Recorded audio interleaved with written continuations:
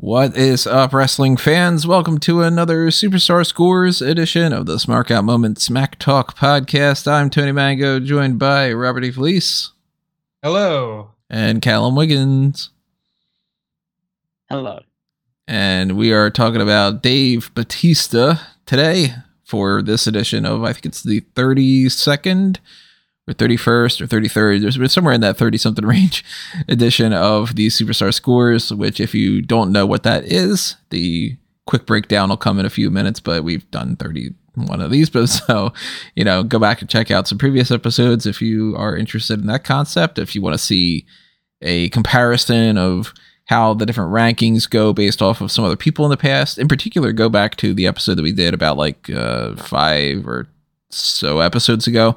Or maybe 10 episodes ago. I don't remember exactly when we did it, but we did a reconstruction of adjusting some points and kind of going back and talking about, our opinions softened about this person, or now this happened and it actually ruined their backstage thing, or with different things. But we have done a few of these, everything from major people like the Brock Lesnar's that score extremely high, and the Triple H's and everything. And we've had some people on the lower end, like, we did an edition before of Bob Holly. We've done Buff Bagwell. We've done Steve Blackman. We kind of run the gamut a little bit here. We haven't done as many of the bad ones. We typically tend to do people that we're fond of. But today is going to be about Dave Batista, and that is a couple of reasons why we're focusing on that. One of them being that I just saw Knock at the Cabin the other day on Sunday, and I figure, what? He is not only in that movie, but Guardians of the Galaxy Volume 3 is coming out pretty soon. And on top of that, I'm still thinking, we might get some kind of news that he ends up going into the Hall of Fame this year. Oh, he's going in. I feel like it's almost a guarantee. For him to be doing interviews going, golly gee, I hope this is the year for me. And when you've already been announced, you're going in, pal. I mean, that the 2020 stall that they ended up going with, they didn't bring it back for 2021. They didn't bring it back for 2022, but now it's in Hollywood. So why not go back to that do that? Can't get Dwayne. Right. You got a headliner. You got a guy who's popular in Hollywood right now. So, I mean, I use a lot of star iconography for the Superstar Scores, and Hollywood's of course got the Hollywood Walk of Fame and all. It all kind of lines up. But Knock the Cabin, it's fresh on my mind, and I thought he was really good in that. And if you're interested in whether or not I think you should watch it or skip it, check out my EWN post about that. Very short. What? Not your Fanboys Anonymous post? No, or it's something up for EWN, actually. I figured, maybe people on the wrestling side of things might be kind of on the fence of whether or not they should see it. I thought about doing a review point, thought about doing a making the grade, and then instead I ended up writing an editorial bitching and complaining about AMC's Sightline price thing that they want to do. So that's up on Fanboys Anonymous about me being like, I hate corporate speak, and I hate that they think that they're going to charge you more money and that you're supposed to be thankful for it. God damn it. Old man yells at clouds. But nevertheless, the Superstar Scores Dave Batista edition is kind of all wrapping up around that. And if you aren't someone who has checked out previous editions of this and you are brand new to the concept, this is our breakdown of how this works. We've got the potential score of 0 to 100. I don't think we've actually ever done any negative points to anybody. Each thing is between a 0 and a 10. I'm looking at right now that the overall scores, it looks like the lowest that anybody got in anything might have been a 2 from different ranges that we've got. I don't think anybody got any 1s. Now that I'm thinking about it, and I don't think anybody's got somebody get a 1. Hold on. Nobody on Callum's end, no one on my end. So maybe you gave somebody a 1 somewhere along that. Not seeing any 1s though. Oh, okay. You gave Hulk Hogan an updated 1 for public relations. No, you Rob gave Alberto Del Rio a 1 for public relations. That's what it was. And he got a 2 from Callum and I. Good for me. Yes. Hard stance, right? But yeah, you got an option of a 0 to 10 for all these different categories. There are 10 categories overall when it comes to breaking things down, and they're all broken up into 5 separate umbrella categories. So we've got ring skills, mic skills, appearance, behavior, and crowd reaction, which are made up of 2 categories apiece. We're going to explain what those are and break down why we're giving those ratings, and then we're going to eventually have our final scores. We're going to merge them together. We're going to figure out what the average is, and we also are not necessarily set in stone. You know, we've plenty of times in the past been somebody says that they give somebody an 8, somebody else says they give them a 10, somebody else says they give them a 9, and then we all end up going, yeah, you're kind of right about the negative, yeah, you're kind of right about the positive, and then we all end up with like a 9. But we don't have to. We certainly can keep our own scores. We don't have to come to a consensus thing, not like the Mount Rushmores or anything. So as we give our ratings, we want to know what your scores are as well. So drop your thoughts in the comments below. Tell us what you rank Dave Bautista on a 0 to 100 scale as, because you might be going a little higher, you might be going a little lower. I don't know. And we want to know why. So before we get into this, though, I want to preface that we got something coming up I just want to give a little shout out to. I don't have it up on the website right now, but it is probably going to be coming in the next day or so. I just want to kind of hammer out the final details for it. We are on the road to WrestleMania, and we are going to be having another contest going on this year. And as soon as it comes up on the website, it'll be active and everybody will be able to have multiple chances to win. It's going to operate the same way that I've done in the past, where it's based off of subscribing to the YouTube channel, following on Facebook and Twitter, sharing links, liking things, doing the same thing for Fanboys Anonymous, all that good stuff. And what there is going to be for a prize this time around, I figured, look, Cody Rhodes won the Royal Rumble. He is challenging for the titles at WrestleMania. And this story is all revolving around wanting to bring the big one home for Dusty Rhodes not doing that. And it just so happens that there is a Dusty Rhodes Funko Pop from WWE. So our Road to WrestleMania contest this year, 3 people are going to win a Dusty Rhodes Funko Pop. And that is basically based off of the idea of NXT Stand and Deliver, WrestleMania Night 1, WrestleMania Night 2. So again, more information to come in the next day or so. I'm either going to have it up before the hot tags, or I'll have it up right after that, most likely. I might even have it up later on tonight, funny enough. So stay tuned for that if you want to potentially win that. And as far as the idea goes, when it comes to doing all those things like liking and sharing and subscribing and all that good stuff, then not only does that stuff get you a potential entry for winning that, but it also helps us out a great deal. And there are some other great ways for you to help us out. Now more than ever is a great time to let me know that you want me to keep doing this and to help me keep the lights on, because I'm feeling the urge to nix a lot of things and all. So if it comes down to opening up your wallets and sharing a little spare change with us, that can make a big difference. So pick up some merchandise on Redbubble or TeePublic, join the Patreon or the YouTube channel membership, or click on that little thanks button, do the super chats. You got the Darkcast tier, you get the Pick Your Poison tier. The Pick Your Poison is one of the absolute best options to make sure that you get some great content that you specifically want, and directly funds me being able to do that and to take the time away from trying to do some other stuff. So even $1 a month goes a long way, especially the more people that do it. And if you want to continue to see Smart Out Moment stick around and to grow, then help support us. Money talks, and money is the thing that makes the world go around. It's the lifeblood of all this kind of stuff. So, yeah, keep all that in mind. Anyway, we've talked enough. It's been about 10 minutes now. We haven't even gotten into a single score yet. So thank you for your patience. Let's start getting to this. Dave Bautista, generally speaking, without giving your score already, did you assume that you were going to give him around the range that you ended up, or did you think you were going to go a little bit higher? Or did you think you were going to go a little lower?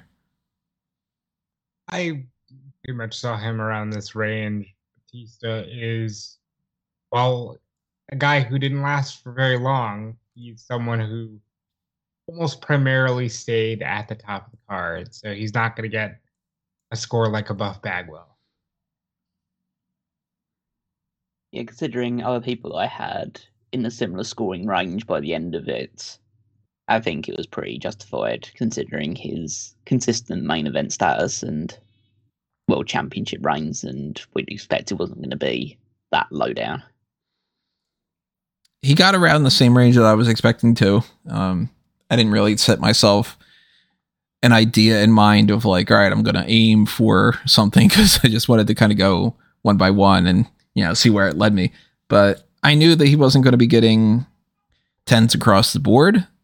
And I knew that I wasn't really going to be giving him anything lower. So I actually, ahead of time, I just kind of erased all the red negative kind of side of my thing. Because I was like, well, at most, I'm going to give him at least a 5 and everything. And moving on up, up to some higher scores for other things. So let's start breaking down exactly what that means with the ring skills. These are based on athleticism and psychology. For the athleticism side of things, that is pretty much specifically their move set.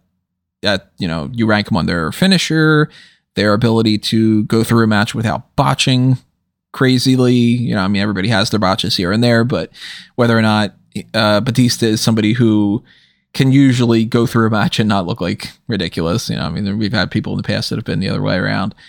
And then psychology is their storytelling capabilities. And if they can do something in the ring that can help you connect with it more than just that they happen to do a flip or something. And as always, we can bounce around our scores and stuff, but I currently have Batista down as a 6 for both, although I am thinking that I should probably at least bump up the psychology to a 7. The athleticism side of things, the more I thought about it, the more I was like, there are a few examples of things like Batista not being able to get into the ring without tripping on the ropes and all. And he had a relatively basic move set. I looked at some of the other people that I have on my list, and I gave somebody like a Ryback and a Goldberg and a Bray Wyatt and a Ric Flair all 6s, whereas somebody like a Matt Hardy I gave a 7, or an Edge had a higher score, or Undertaker had a higher score. And I was like, all right, well, from my perspective, Batista's never been as athletic as a Matt Hardy or an Undertaker, but he makes sense to be around the Goldberg and Ryback range. So I go 6 for athleticism. How about you guys? I went with a 7 for both athleticism and psychology. Athleticism, I went with a 7 simply because I have Big Show at a 7. And even though there's a bit of size differential, I still think Batista moves very well for his frame. And I think the 7 is very, it's right where you should probably be if you're going to be in the range he was most of his career. And with psychology, I gave him a 7 because he was in the ring, again, primarily with masters of psychology, and a lot of that rubbed off. And one thing you can say about Batista's era is that it was very story driven, and I think he always had a good knack for how to build the story of a match. Yeah, I'm echoing that. I've got 2 7s for athleticism and psychology. I think his moveset was, while basic, it lended into his character of being just a pure powerhouse. And his spear was good. The Batista bomb was great. He hit a really good spine buster. And yeah, most of the other stuff was just a mixture of clothesline, shoulders into the guts, all that other usual things. But he can mix it up every now and again. And I've got the psychology of 7 because given the right story and the right motivation, he could have a really, really good match with people. You primarily would look with his feud with The Undertaker to see some of his best matches. And I'm a guy who doesn't really see Undertaker as a guy who had a massive stellar career of great matches, and Batista and him just are 2 of the best. Right, it's probably one of Undertaker's best rivals of his entire career. And yeah, and he had other great matches as well, but he didn't have that many great matches that I couldn't give him any higher than a 7. And I've got like Matt Hardy on a 7. Matt Hardy has more interesting moves, but I think he kind of has to make up for the fact that he's a lot smaller and less physically imposing than Batista. Batista did what he needed to do with the God-given gifts that he has. Yeah, I mean, that's a good argument for that, because it isn't quite the same. And I would kind of apply that I would enjoy a Batista match a little bit more than a Goldberg match or a Ryback match most of the time. So yeah, I think I'll bump them up. I'll go 7s across the board. Why not? I'm feeling generous when it comes to giving some extra points. On the charisma and character sides of the mic skills, we've got the charisma is explaining essentially their ability to cut a promo without stuttering. Are they interesting on the microphone in general? Just the idea that, you can listen to them talk for 20 minutes and you're not sitting there going, oh my God, this is such a frustrating thing to listen to. Or are they the type of person that you write down the dialogue for them and they are the most wooden person that could possibly be delivering this line?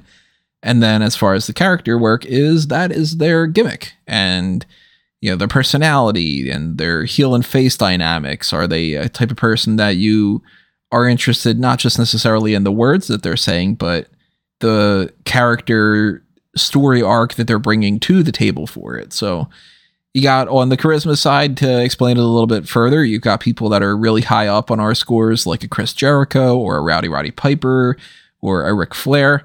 And then on the character side, you've got people like The Undertaker and Bray Wyatt and Kane. And they don't have to necessarily be those like dark and mysterious characters, because you could have like a Stone Cold Steve Austin was a hell of a character and definitely extremely high up on our lists.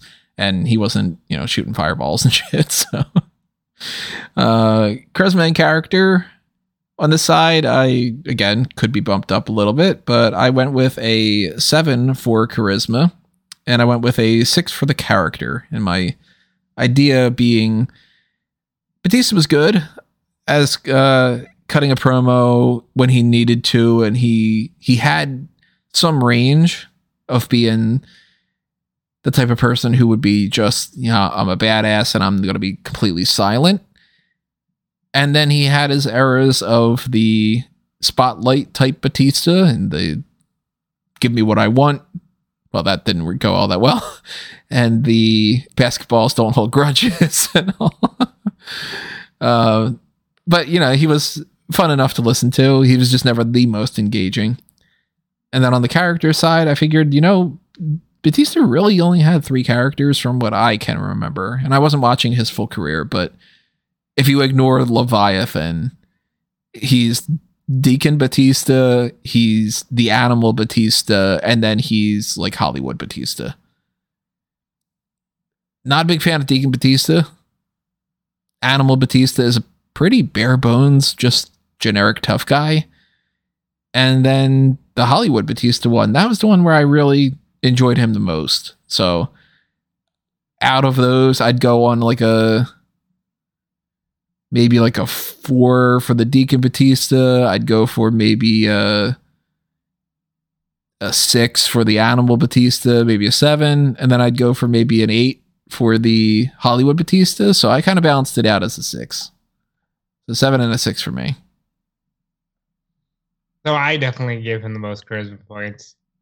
I gave him a 9. Batista's a fucking star. Like, Batista walks into a room and you're just like, wow, that is somebody who can pass the old school airport test. I think when he was on TV, he commanded, the microphone. Did he have some floats like basketballs don't hold grudges and give me what I want? Yes. But those are now iconic things. Fuck it, Batista's at it and it works. And, give me what I want is probably going to be one of the things he's most remembered for by a certain generation. I think really I would kill for one top NXT superstar to have the presence of a Batista. But I give him a 9. I kind of miss people having that charisma. I gave him a 7. I didn't break it down nearly as much as Tony did, but thinking about Leviathan or Dika Batista, mostly thought he was of an era where you could just get away with being Dave Batista or John Cena or Randy Orton. Like, perfectly, this is who I am. So there's not much character there, but he could turn it up to 11 in a way that is fun to watch. So I give him the baseline of a 7. So I've gone with a pair of 7s again for both charisma and character. So charisma, I'm looking at the fact that he has a natural charisma about him. He's very, actually quite likable and charming guy. Mm-hmm. But yeah, he flubs a lot. I think that he struggled in WWE's overly scripted environment. Yeah, he is way more charismatic in Guardians of the Galaxy or at Knock at the Cabin. Like, he was my favorite part of Knock at the Cabin by far, and he's shown that he's got the range. It's just WWE doesn't really give you a whole lot of range when you're cutting those kind of promos. Yeah, so I think that he struggled a little bit there, and it was kind of in the little moments and little backstage segments where you actually saw a lot more of his natural charisma. And then also when he was Hollywood Batista, that came out a little bit more that was the most probably out there successful his actual mic skills were. So I think rounded off, I'll give him a 7 for that. And I'll give him a 7 for character because yes, he definitely is hurt by the one-dimensionalness of Leviathan, the absolute terribleness of making him a deacon to start his main roster career. But then the Animal Batista, Tony's right, he's a one-note babyface. He's very, very just, I'm Dave Batista, I'm big, and I win matches. And there's not really much to him beyond that. But there are moments where that character shines through. Obviously, you have to look at the Triple H feud. It was an absolutely brilliantly crafted story, and Batista's character of being a guy who everyone felt for a while was just, Triple H is heavy, but then him showing that he thinks for himself and he's actually a lot more intelligent than people give him credit for really shone through with that. His stuff with Eddie Guerrero on SmackDown was a ton of fun as well. That was really when you got to see Batista as more than just, more than the SmackDown John Cena at this point in time, just generic babyface. He got to show a lot more of his actual humor and have a lot of fun with him.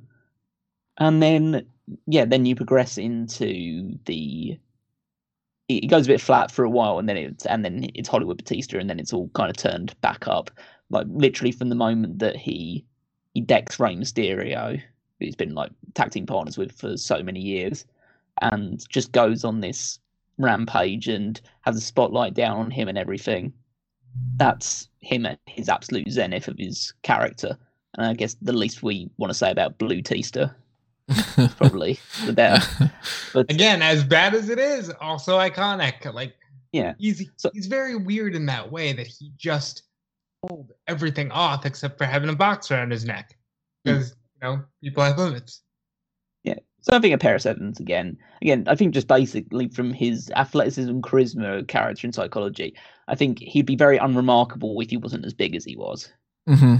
Put it that way. But I think the fact that he was as big as he was, and he does have that natural acting ability and charisma to him, but boosts him up a little bit to being essentially upper average. He's a B plus in those levels. Yeah, I mean, I think that there's... and then you look... Go ahead. I was going to say, then you move on to the next stuff we're going to be talking about, and then it just takes it up to another level. Yeah, it's going to skyrocket when it comes to that, because when there's a variety of different people, and obviously when we're doing Superstar Scores and we haven't done Doink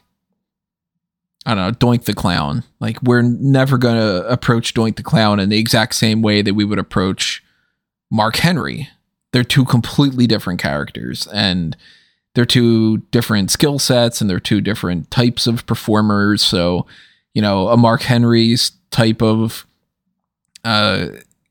character and the way that he was presented as, the world's strongest man is a lot different from this goofball, funny, comedic character. Or you take a guy like a Shawn Michaels and you compare him to a Batista, and then you compare the two of them to Mick Foley, three completely different types of performers. And something that you guys touched on that I think is a really good word to use for the difference between where we're going and where we're going now is the word presence.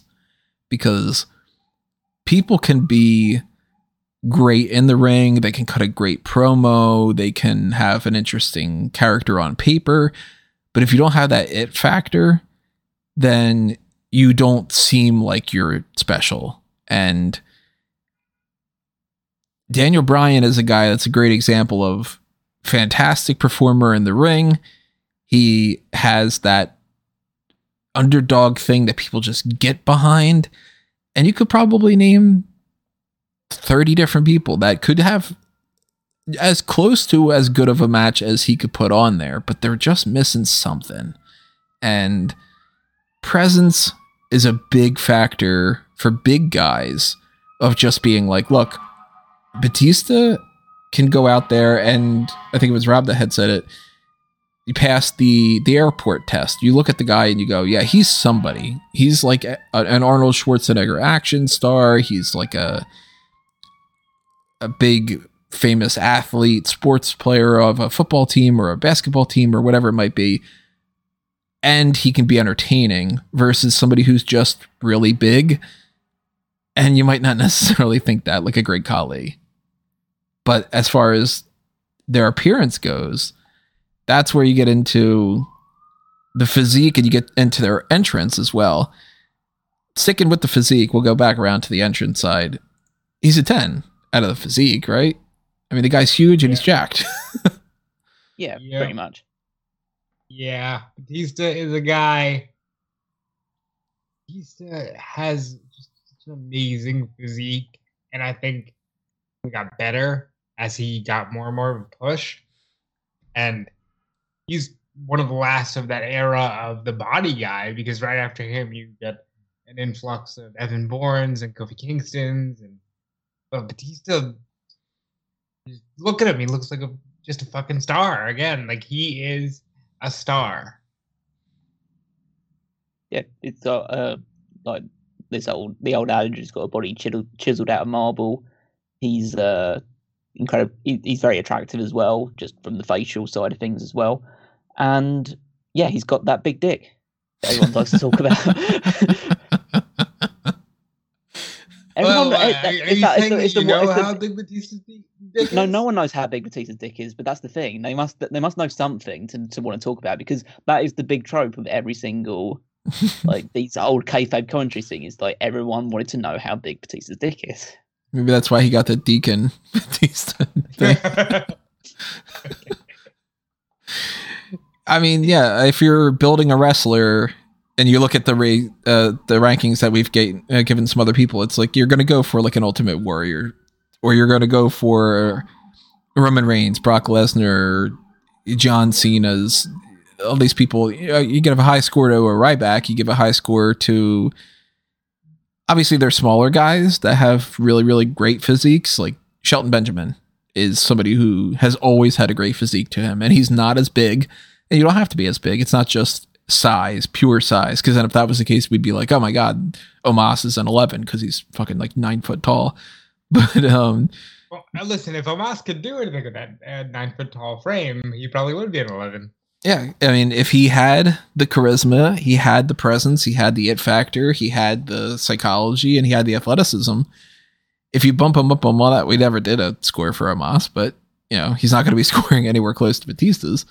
But Batista's got the muscles. He's got, like Callum said, like he's a good looking guy. So that's another marketable thing. It's not like he's some butterface type, like some hideous chud that happens to be super muscular where they're like, oh man, let's put a mask on him and just do that. Or a blue dot. How do you really feel? So it's like they were able to get a lot of people interested that, as far as we look at the women's division, a lot of people watch the women's division and they're only really interested in how hot the women are. And I know that Batista is definitely somebody in that time frame when he was performing and he was like a top guy. A lot of women really interested in Dave Batista just because of the way that he looked. So you got to give him a 10. I don't see any reason why he would be anything lower than that. Now, Are entrance. we back to the dick? I mean, I don't know. I don't know how he measures up. It's a different rating scale. The entrance side of things, though, it is part of the appearance, part of the character package of everything. I shouldn't have said package right after this discussion. But the entrance factors in their pyro, their taunts that they do, or like any kind of, fun little acts like Rey Mysterio popping out from the ground, or Shawn Michaels dancing to the ring or something. It also includes their song, and it includes everything that really happens from the start of it. And I mean, you could even give some points for the Rated R Superstar and the Tony Chimel cracking his voice or something. It's the idea of this is their entrance showing you, okay, this person is this type of star. How does it work out? And I'm considering bumping him up a little bit, but I currently have him at a 9. I might give him a 10. It kind of all depends, because his theme is great. His pyro is one of the best, with that like Gatling gun kind of turret thing that he has going on. He's got that down where, I mean, better than even like Goldberg in some ways, where he was able to really get like the timing down for all of that. I love seeing Xavier Woods just mark out crazily over it. That footage of that here and there. Hard to dislike it, I also have him at a 9, but I'm also like on the fence about just bumping it up to a 10, because when you factor in the whole thing, and we're talking the main entrance here, I know you did the spotlight thing, and even that had its flair, but when you factor in the Gatling gun, pyro, and then as soon as it would go off, they would kick the song into the chorus in the beginning when he first started doing it. Just a great entrance, and it really flowed together. And the song itself was really good back in a time where they were using a lot of popular bands, and my God, you could hear the first 5 seconds of the song and know exactly what was coming your way. Unlike the 2023 Men's Royal Rumble, where I didn't know a single person. Mm-hmm. I'm thinking about it. I think I'm gonna just bump it up to a 10, because the whole package is just phenomenal. Did it again, but yes, Batista is the entrance is a 10. I bumped it up. I'll change my. And so did I. While we've been talking about this, you gonna make it all 3 10s, Callum? Well, I currently have it sat on a 9, but I am taking that argument into consideration. The reason why I didn't give it a 10 is because of people like other people that I had on 10s, which were Undertaker, Kane, Bray Wyatt, Chris Jericho, Triple H. And I don't know, but maybe Batista's is. I think it's in the range of a Triple H. Yeah. But the one that strikes me as someone who I have a 9 that I haven't bumped up in terms of entrance is Edge. What's funny is I went through here and I had Edge at a 9 and I have Triple H at a 9, but I've got, like you mentioned, Jericho at a 10, Goldberg at a 10, Undertaker, Kane, Bray Wyatt, Steve Austin, and then I'm like, I think that they're all kind of 10s.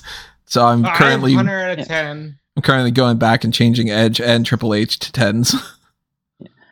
Because as I said, the music is great. I Walk Alone is such a great song to put onto that. The Gatling gun effect, the pyro's incredible, especially on a WrestleMania style show. But then also you move on to the Hollywood Batista, and then you have the dark, like the spotlight coming down on him, and everything's on him, and the rest of the crowd is darkened out. So all the focus is on him. So yeah, I think I'll give him a 10 as well. I think it's it's the thing about him outside of just the general look and appearance. It's the thing that probably people most remember about him. And there's also that great moment of the fan backstage getting in. When he's doing the camera shot and just doing Batista's entrance and then running away, being chased by security. I think everyone kind of loves Batista's entrance. So yeah, I'll bump it up to a 10 as well. Why not? To say, as we're like sort of rounding out the wrestler side of it and going more towards the backstage, doing this recap is really showing me how much effort they used to put into creating a star and a presentation. Because, like we just said, Batista, even the spotlight entrance, it's nothing dramatic that he's doing, but there's an aura to it. His moves, same thing. They used to work really hard at actually building a superstar. Making me miss that a little bit. And I'm sure if we looked back at other people that didn't make it anywhere near as high up on the totem pole as Batista, we'd see that they still tried to make them a star too. And now they don't put the same effort into like a Rene Dupree as like they would with, we're not seeing that from like a Bronson Reed. They're just going, nah, this is this person. Big. Like you do it on your own or you don't succeed, kind of. So, yeah, it's kind of it's a different type of story. Well, we switch over to the behavior aspect of this, and like Rob said, now we're getting into some behind the scenes type stuff, and this is always the most confusing part out of everything. And we've been trying for however many years we've been doing this to figure out a better way to differentiate it, but we still haven't figured out any other means because it seems like this probably is the best way of doing it, where the backstage professionalism and the public relations are in here. And the idea being, are you a valuable superstar as part of the team? Are you the type of person who will put other people over? Do you constantly bicker and get into fights with people backstage? Are you a politician? Are you a locker room leader? There's positives and negatives when it comes to that. There are people who are just the type of person that anybody can go to and get advice. And then there's other people like where Seth Rollins says that CM Punk should stay away because he's a cancer. That's a big range of the backstage side of things there. And then on the public relations side, this is more outward of an employee should be somebody who helps promote the company, who doesn't have anything backfire on the company. You are not going to really like somebody that you've employed if they are creating controversy and you are having to ship them off to do rehab stuff or to apologize for their DUIs or to fire them because they made some racist comments or whatever it might be. You're going to want somebody who does charities and does talk shows and media coverage, and a guy like The Miz who will pop up on 1,000 different shows and do that even more than he necessarily wrestles. And then other people like a John Cena who ends up doing more Make-A-Wish requests than like anybody in the history of the entire company. And a lot of these we don't know, of course, so we're going by our ability to research backstage stories, or somebody in a book said this, so we have to take that into account, or whatever it might be. So it's kind of tough, but I currently have him at a 7 for backstage and an 8 for public relations. And I was thinking, when it comes to the backstage stuff, I don't know if I've ever heard any stories of Batista being really beneficial, but I have heard, obviously, the fight with Booker T, and there's the story of Melina cheating on John Morrison with Batista. That's not the biggest, most important, craziest things in the world, especially when you go, well, that seems like that reflects a little more on Melina than on Batista in some ways. And everybody gets into some fights here and there. I mean, Chris Jericho's got into fights with people backstage plenty of times. We know that people argue, people have a little spat here and there. Sometimes it's not a big deal. Sometimes it's a huge thing. I don't know. 7 to me sounds like it makes sense for backstage. What about you guys? I currently have him at an 8 because, yes, he did get into those fights, and there's the thing with Melina. But I look at it like this. The thing with Melina is nobody's business. And the fight with Booker T, it wasn't like a big thing that blew up. They had a little spat. They settled it like men. They moved on. You can't really hear anything about like, oh my God, Batista was such a prick to work with. You don't normally hear that. So, and he's even one of the people who went to bat and said in 2014, why are you bringing me back as a babyface? No one's going to go for that. So it's not like he's overly selfish or in any way. So I think an 8 is very good for backstage. I'll go with a 7, just because I think that, yeah, he has those little, like, say, black marks or anything associated with him, the Booker T thing, the Melina stuff I've already mentioned. But overall, he's like, there isn't really much talk about him as being a quote-unquote locker room leader, or like everybody's like absolute top favorite guy, but by all accounts seems to be a nice guy. So I'd probably put him around about there as a guy. It's like, yeah, he's probably a nice guy to have around for the most part. Gets knocked down a little bit because of some troubles he found himself into, or some things which might be perceived in the wrong way. Like the whole the other thing that springs to mind is the whole blading thing. In that steel cage match with Chris Jericho, where he got $25,000, man. He got fined $25,000 for blading in that match. So you can look at it one way. I personally think that blading's, when it's done safely, is good. Especially if you're doing it in a steel cage match, you should probably do it to make it seem a little bit more real. But then if you know that you're operating in a PG environment and the office aren't going to be super happy about that, then maybe you should just think about it a little bit more. But I guess in some ways it's easier to seek forgiveness than permission. So maybe I wouldn't hold that too much against him. But I think a 7 as a guy who was just kind of there, probably nice to have around, made some friends, didn't probably make too many enemies, but didn't really stand out for anything like super. Isn't revered in that way. I think that's probably a fair number. You've actually, I've thought about it. I've lowered mine to a 7 because you hit on something that I never thought about until right now. You never needed to really be a locker room leader. And I think that's indicative of his time period, because you didn't need him to be a leader because you had Taker and Hunter and Shawn and all these other guys at every single show still. So he could kind of just be a guy. But yeah, I knocked him down to a 7 for backstage. But I'm keeping him at an 8 for public relations because, especially now, he's a great ambassador of what WWE can do as, a good Hollywood success story. And I can't think of any public controversies he's ever been involved in, aside from the one or two people that might be mad that he stood up for James Gunn.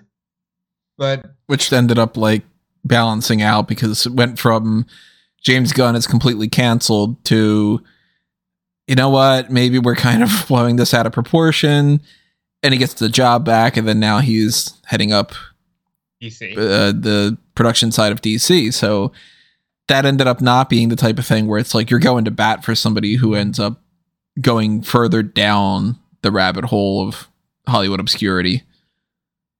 And yeah, I know that he's done things before with like the Be a Star campaign stuff, and like he's not like been one of the champions of those, but that's the difference between working your way towards a 10 and staying around. If you do nothing but you don't create controversy, then you're pretty much a 5, because that's the mid-range of just you clock in, clock out, and that's what it is. So as long as you're doing something on the positive, you head your way towards a higher score. I think 8 makes a lot of sense for that. I've gone with a 9. The reason for that being is that, again, seems like an overall nice guy. I think the thing that pushes me a bit higher towards the top marks for me is his very pro. I guess it's modern approach to life, in the sense of his I believe progressive. Very progressive. Yeah, I mean, I think his mother's a lesbian, and it's the idea that he's got he's very like open about that and has no issues with anything like that, and he's very very defensive, very forward to A champion defend her. for, yes. Yeah, champions for and stuff like that. He's champion of like, gay rights and all this other stuff associated with him, and also he's like now a very prominent movie star, and he's appeared in some very very very heavily acclaimed movies to the point where he is. Yeah, the WWE having any association with him is positive for the most part, because there are many people arguing nowadays, and I have a tendency to agree, that out of all of the WWE superstars that have ever really progressed and made it in Hollywood, he might be the best actual actor out of any of them. Mm-hmm. He's definitely better than Cena. I'd say that he's got more range than The Rock does. It's funny because you go back in time and it's like, all right, it's pretty much just Hogan. And then Piper pops up and Piper's like, yeah, Piper's got more range than Hogan. That's pretty cool. And then you've got like everybody does like their little cameos, you know, Macho Man Randy Savage pops up in Spider-Man and he's Macho Man Randy Savage with a different name. And then The Rock comes in and everybody thinks The Rock's going to be the biggest deal. And The Rock kind of starts to prove, and at this point with Black Adam, it's very proven The Rock plays the same character and everything. So yeah, I was going to say, I think between that stretch from like Jungle Cruise and Red Notice to Black Adam, I think The Rock was a bit overexposed on the big screen. Yeah. And John Cena's been doing a lot to really change that up and showing that he can be funny and he can be dramatic and all. But Peacemaker is also kind of like, all right, you found your groove. You're the funny, a little bit ridiculous guy who can get serious sometimes, but at the same time, that's primarily where you want to go. And Batista, at this point, he's been very serious action star. He's been a villain, like in Spectre as Mr. Hinks, where he's basically not said a word. He only says shit is the only word that he says in the entire movie, which is great. But he's menacing and seems like a monster in that one. And then you watch him in Guardians of the Galaxy, and he goes from being a relatively low-talking brute to a funny character in the second movie. And, you know, he's doing the bit with the if I don't move, I'm invisible thing. And that's funny. And then, not to spoil anything, but Knock at the Cabin, if you could tell from even the trailers, he is very much like the sensitive, strong, gentle giant, but still imposing type guy. And there's like an edge to him where you're like, I don't know if I really trust this guy, but at the same time, he's kind of making me feel comfortable. So he's definitely got a lot of range to it. I dare say, again, as we're going through this, it's opening my eyes, but that is probably the strongest case that anyone could ever make for what being a WWE superstar on camera would prepare you for in Hollywood. Because you can be in cases where you have to show a lot of range because, well, you just said basketballs don't hold grudges and now you're a joke, or now you're, you know, somebody beat up your family members, so now you're serious. Like, it seems like Batista might be the best showcase of that. And I think that, combined with like the fact that he is building a really strong reputation in Hollywood, combined with his very progressive and forthright attitude towards certain topics, I think helps him stand in much better stead than, say, I don't know, an Undertaker or Kane, who have only ever since leaving WWE severely damaged their reputation on that front. I mean, they went downhill real fast when it came to that. It was like, these guys are 10s. What great backstage and positive role models and whatever. And then they leave and then they're like, well, now that I can talk about it, I'm gonna. And you're like, oh fuck. I still think I'm gonna go with an 8. Again, convinced me. I upped it to a 9. That's fine. I think 8 or 9 would be comfortable. I wouldn't go like super high because he's not the guy that would appear on every single talk show for WWE, especially when he was there. That's where I'm going with more. He was an 8 when he was there, and if he were on the roster now, factoring in everything else, then he would be at a 9. But currently, right now, he isn't doing something for WWE. He's just just in Hollywood. So, and we end things off with the crowd reaction side of things, which is the popularity and the credibility. On the popularity side, that is essentially how famous are they? How well liked are they? Do they have lots of followers on social media, which we don't ever really like double check, but we know the relative range of what they are. If they're a babyface, do they get cheered really? Like, the crowd is really behind them, really packed crowd for that. If they are a heel, are they getting the proper amount of boos? Are they the type of person that people love to watch, whether they love to hate to watch or they love to watch to root for? Are ratings up when they're the champion? Are they doing a good job with just being a superstar as opposed to just being a wrestler that happens to be on a program that employed them? And then on the credibility side, that is the pure kayfabe element of this whole thing. Where do you stand on legend status? Are you somebody who can win a title at any point and you're just 3 pinfall counts away from winning any match against anybody that you're up against? Or are you the type of person who is like a Brooklyn Brawler who has like zero credibility, and you might be really loved in the back and the performer side might be all that stuff, but your character isn't worth a damn? And when I looked at my scores for some other people, I saw that there were a lot of people that were in the 7 to 10 range for me on popularity. But when I looked at the 10s, like the Stone Cold Steve Austins and the Ric Flair and Undertaker and such, there aren't many. There are a few 9s like a Triple H and a Chris Jericho and a Rowdy Piper and all. And then I looked more at the 8s, and I was like, all right, this is kind of more where we're at, which is Rob Van Dam, Mick Foley, the back when we did Roman Reigns back then. Of course, our scale would change if we did Roman now for a lot of things. But I had Edge at an 8. I had Big Show and Kane and Bray Wyatt at an 8. And the more I thought about it, I'm like, I don't think that I can put Batista on the same level as Chris Jericho, or the same level as Rowdy Piper. So I got to give him an 8 for popularity. I have gone for 9.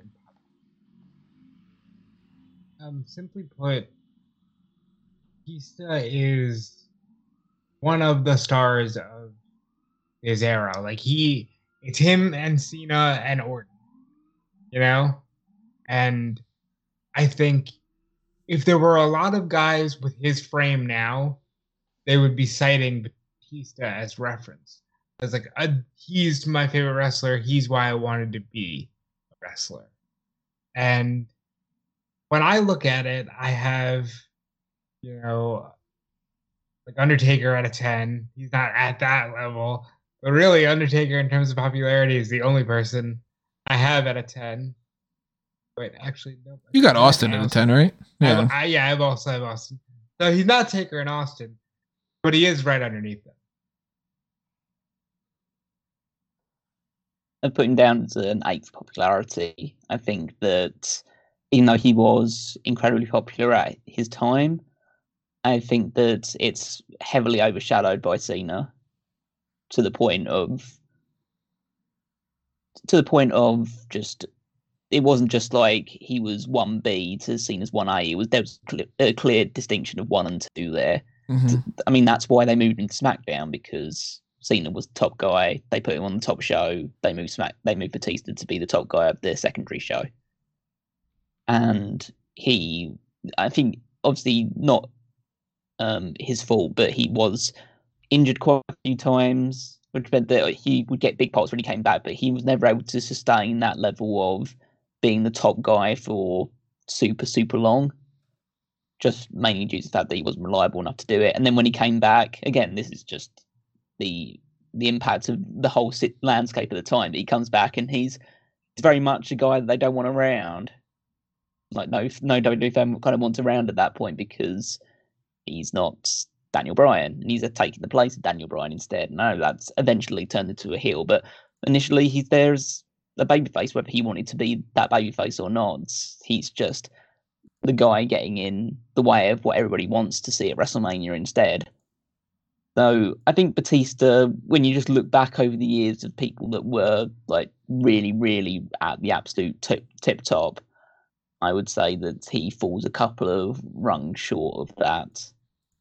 I say like people that have gotten similar things like got like people like Rob Van Dam, or I've got Ultimate Warrior at an A and Roman at an A, which will probably change in the future.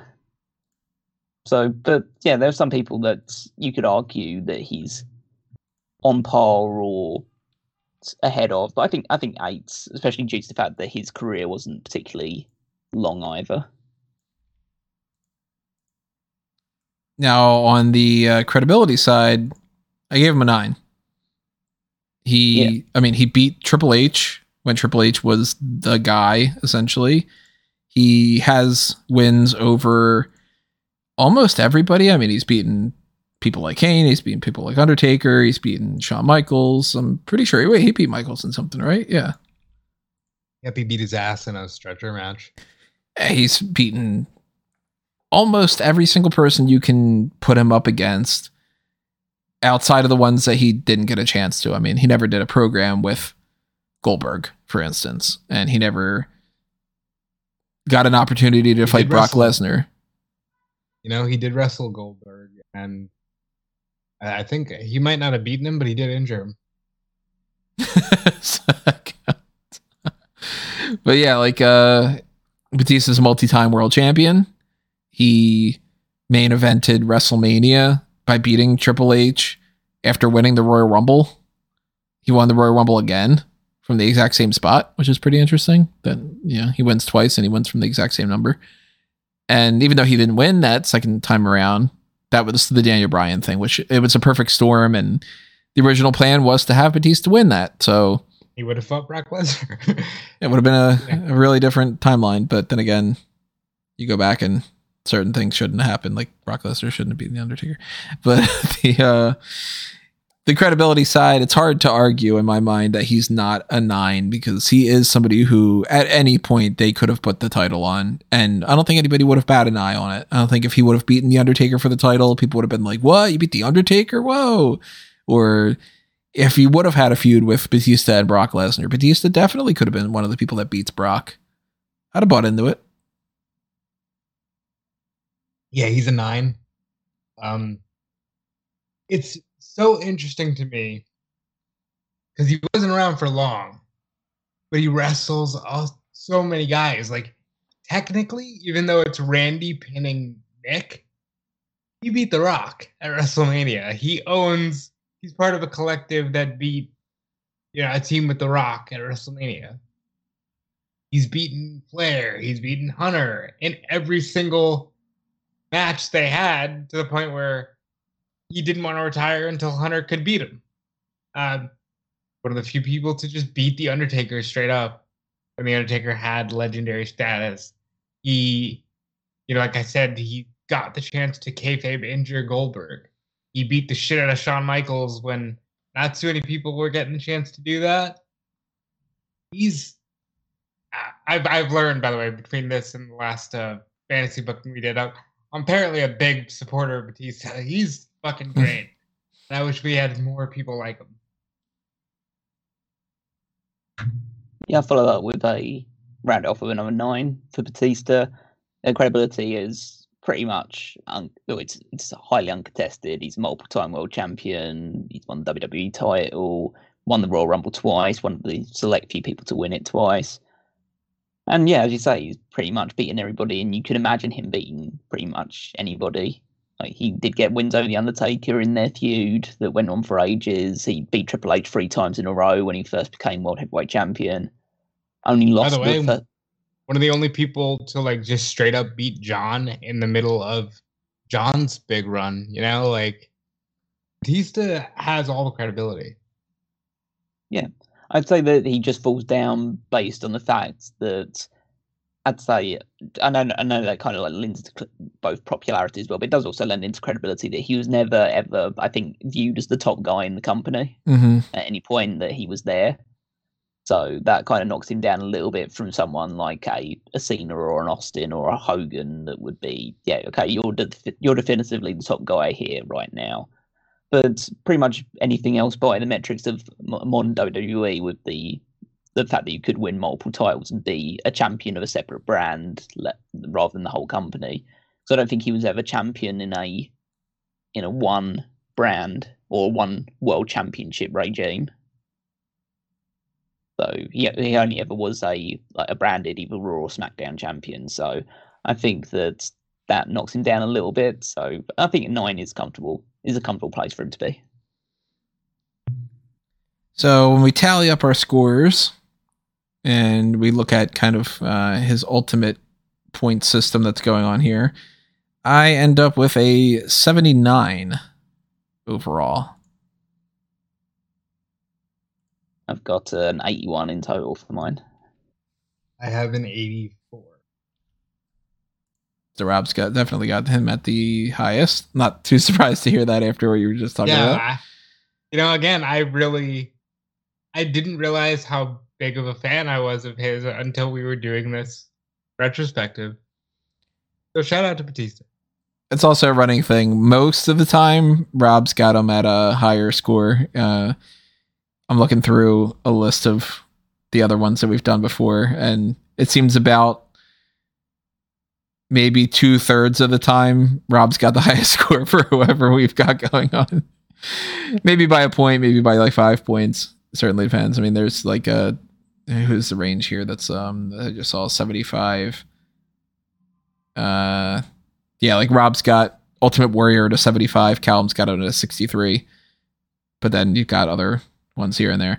So comparing to other people, I mean, Batista eventually gets an average. If you take all 3 of our scores, he gets an average of an 81.33, which is 1 point higher than Ric Flair. We did him last, 80.33. It's a couple points lower than Steve Austin, 89.33. It's higher than what Bray Wyatt got. It's higher than Big Show. It's lower than Kane.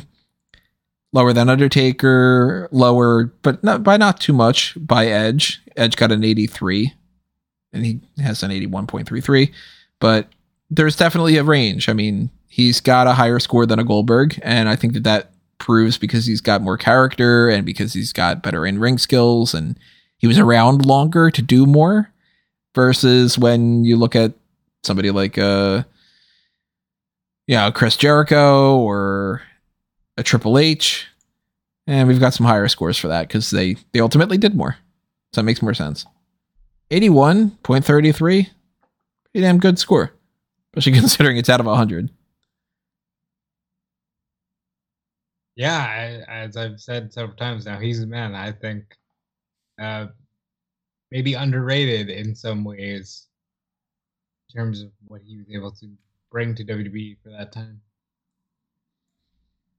So any last thoughts on the Batista thing, Callum? Yeah, he was as we discussed, he was a top guy, and I think he's a good indication of a guy who was I guess it's very much like a typical WWE top star in that he was pretty, I don't say average, but like he was competent at pretty much everything you need, the essentials you need to be a wrestler, but you add that extra layer of charisma, just star look, and you build that up enough, and it means that he can be considered like one of the best to ever be in the modern era of the company. So yeah, no taking away from him in terms of just his in-ring stuff at all. Like he was a very good wrestler.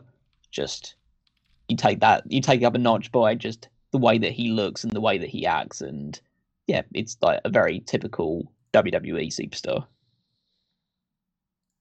Imagine if he brought all these things to the table and he was in a different era when it was, a guy that was big, didn't even need to be able to move around as much as he did, and that they still made him some multi-time champion, or an era where the ability for him to do something like the Hollywood Batista thing would have been like, yeah, that would have caught on like crazy. Or you take Batista from what he had at the very beginning of Evolution, you put him in this era right now, everybody goes, all right, that guy's winning world championships left and right. So he managed to succeed really well. And yeah, I mean, he's a future Hall of Famer for a reason. Maybe this year. We'll see. So we might go back and talk about Batista a little bit more if we get some confirmation about that. We might do maybe one more match for Batista. Maybe we are just talking in a general sense with the Wrestling with the Past edition. If they end up announcing him for the Hall of Fame, we just talk general ideas of like, your favorite feuds that he's been in, or, what do you think that his future could be if he does do something in WWE again, or so on and so forth. Maybe not. Maybe this is the last we talk about him for a little while, but I figured this would be a good time to talk about Batista. And yeah, if you have any thoughts and you want to chime in about, then drop them in the comments below. If you're listening to this on the audio only streams, then go to smartguymama.com or send a tweet or hop on over to the YouTube side and leave a comment that way, because that's the best way to just interact with that. And obviously, if we do something else Batista related and that's not good enough and you want us to do even more than that, then sponsor that through the Pick Poison tier and make sure that you just go like, hey, I want you guys to watch an old Elimination Chamber that he was in, or I want you to do a deeper dive about like the top rope list of your favorite Batista opponents over the years. We mentioned that Undertaker is definitely one of the top for him, and Triple H is definitely one of the top for him, but who necessarily ranks to be the highest of his like ultimate arch enemy? A lot of different range, so keep that in mind. But if you are clicking around and you are liking things and sharing things and subscribing to things and showing your support and doing all that, then go to smartcatmoment.com. Check us out at smartcatmoment on social media. Go to fanboysanonymous.com. Check out things like my bitching and moaning about the AMC Sightline thing. And I am still working on my top favorite movies of every year list. That is... I love the updates. I get little updates and they're always good. I'm currently... last thing I did was I settled on... I've now settled on everything ranking all the way up till 2005. And I've got a general idea of all the years after that, but I've been going through Wikipedia and I've been looking at every single movie that came out in the year. And I mean, not looking like, yeah, I'm going to watch every single one because it'd be fucking insane. But like going through and going, okay, yeah, I haven't watched this. And I've been making a blind spot list and downloading, resources of lists of like top movie things and trying to kind of consolidate. So down in the future, I'm going to check out something like City Slickers. I've not checked that out and whatever. But, that's going to be coming up, I don't know, relatively soon, depending on when I get a chance. Also, stay tuned for, I don't really know if I should say it. Fuck it. Something with the Batman blueprint. I've seen what he's working on. He's doing it this year. I'm doing something with it. I don't 100% know for sure, but I've settled on the name. And I really like the name. I think it's pretty good. And it's good. So, yeah, Fanboys Anonymous. I'm very much in a fuck it, I'm doing it kind of mood for some things. And if you want to show your support, go to anthonymango.com. Start clicking on all those things. Check out that Letterboxd, even if you want to see more of the movie stuff. And just sort of hang around and hit me up and let me know. And make sure that you are following what these guys are up to as well. Tell them, Rob. At Dude Felice everywhere, including, even though there's nothing on the YouTube, go to youtube.com/@DudeFelice, and there's a YouTube channel there, and maybe I'll put some content on it sooner rather than later. Twitter, of course, twitch.tv/DudeFelice, Instagram. There's also a link tree in the bios of all that. And, of course, see my writing on WrestleZone and Fightful, and forever coming soon, dudefelice.com. Alan? You can find me on Twitter at Wigmeister14. You can check out the latest power rankings over on the SmartCam Moment website, where I ranked the WWE superstars from 10 to 1, and this was taking into account what happened at the Royal Rumble. So you can imagine at least 2 of the people that were on the power rankings for this week. But check that out to see the full list and who's been appearing in the rankings the most over the course of the year so far. And if you're also looking over more rankings over the course of the year, then you can follow the Fantasy League at wwefantasyleague.com or find it through SmartCat Moment. And yeah, you'll be seeing who is leading the way on our pretty much on the home stretch towards WrestleMania now. Only one more big show in between that, and not Paul White, but like an action. One more big event. One more big event between now and WrestleMania, where we will crown our champion of the 2022-2023 season. All right, everybody. Well, that's it for Superstar Scores Batista. As I said, drop your thoughts in the comments below. Tell us if you like it. Tell us if you disagree, if you agree, whatever it might be. And stay tuned for the next thing that's going to be coming your way, which is most likely going to be the hot tags. We might have a dark cast in the meantime, but whatever it is, you'll find it all on SmartCat Moment. So check out the site and hang out there, and we will see you until then. For now, this has been another SmartCat Moment, and we are being counted out.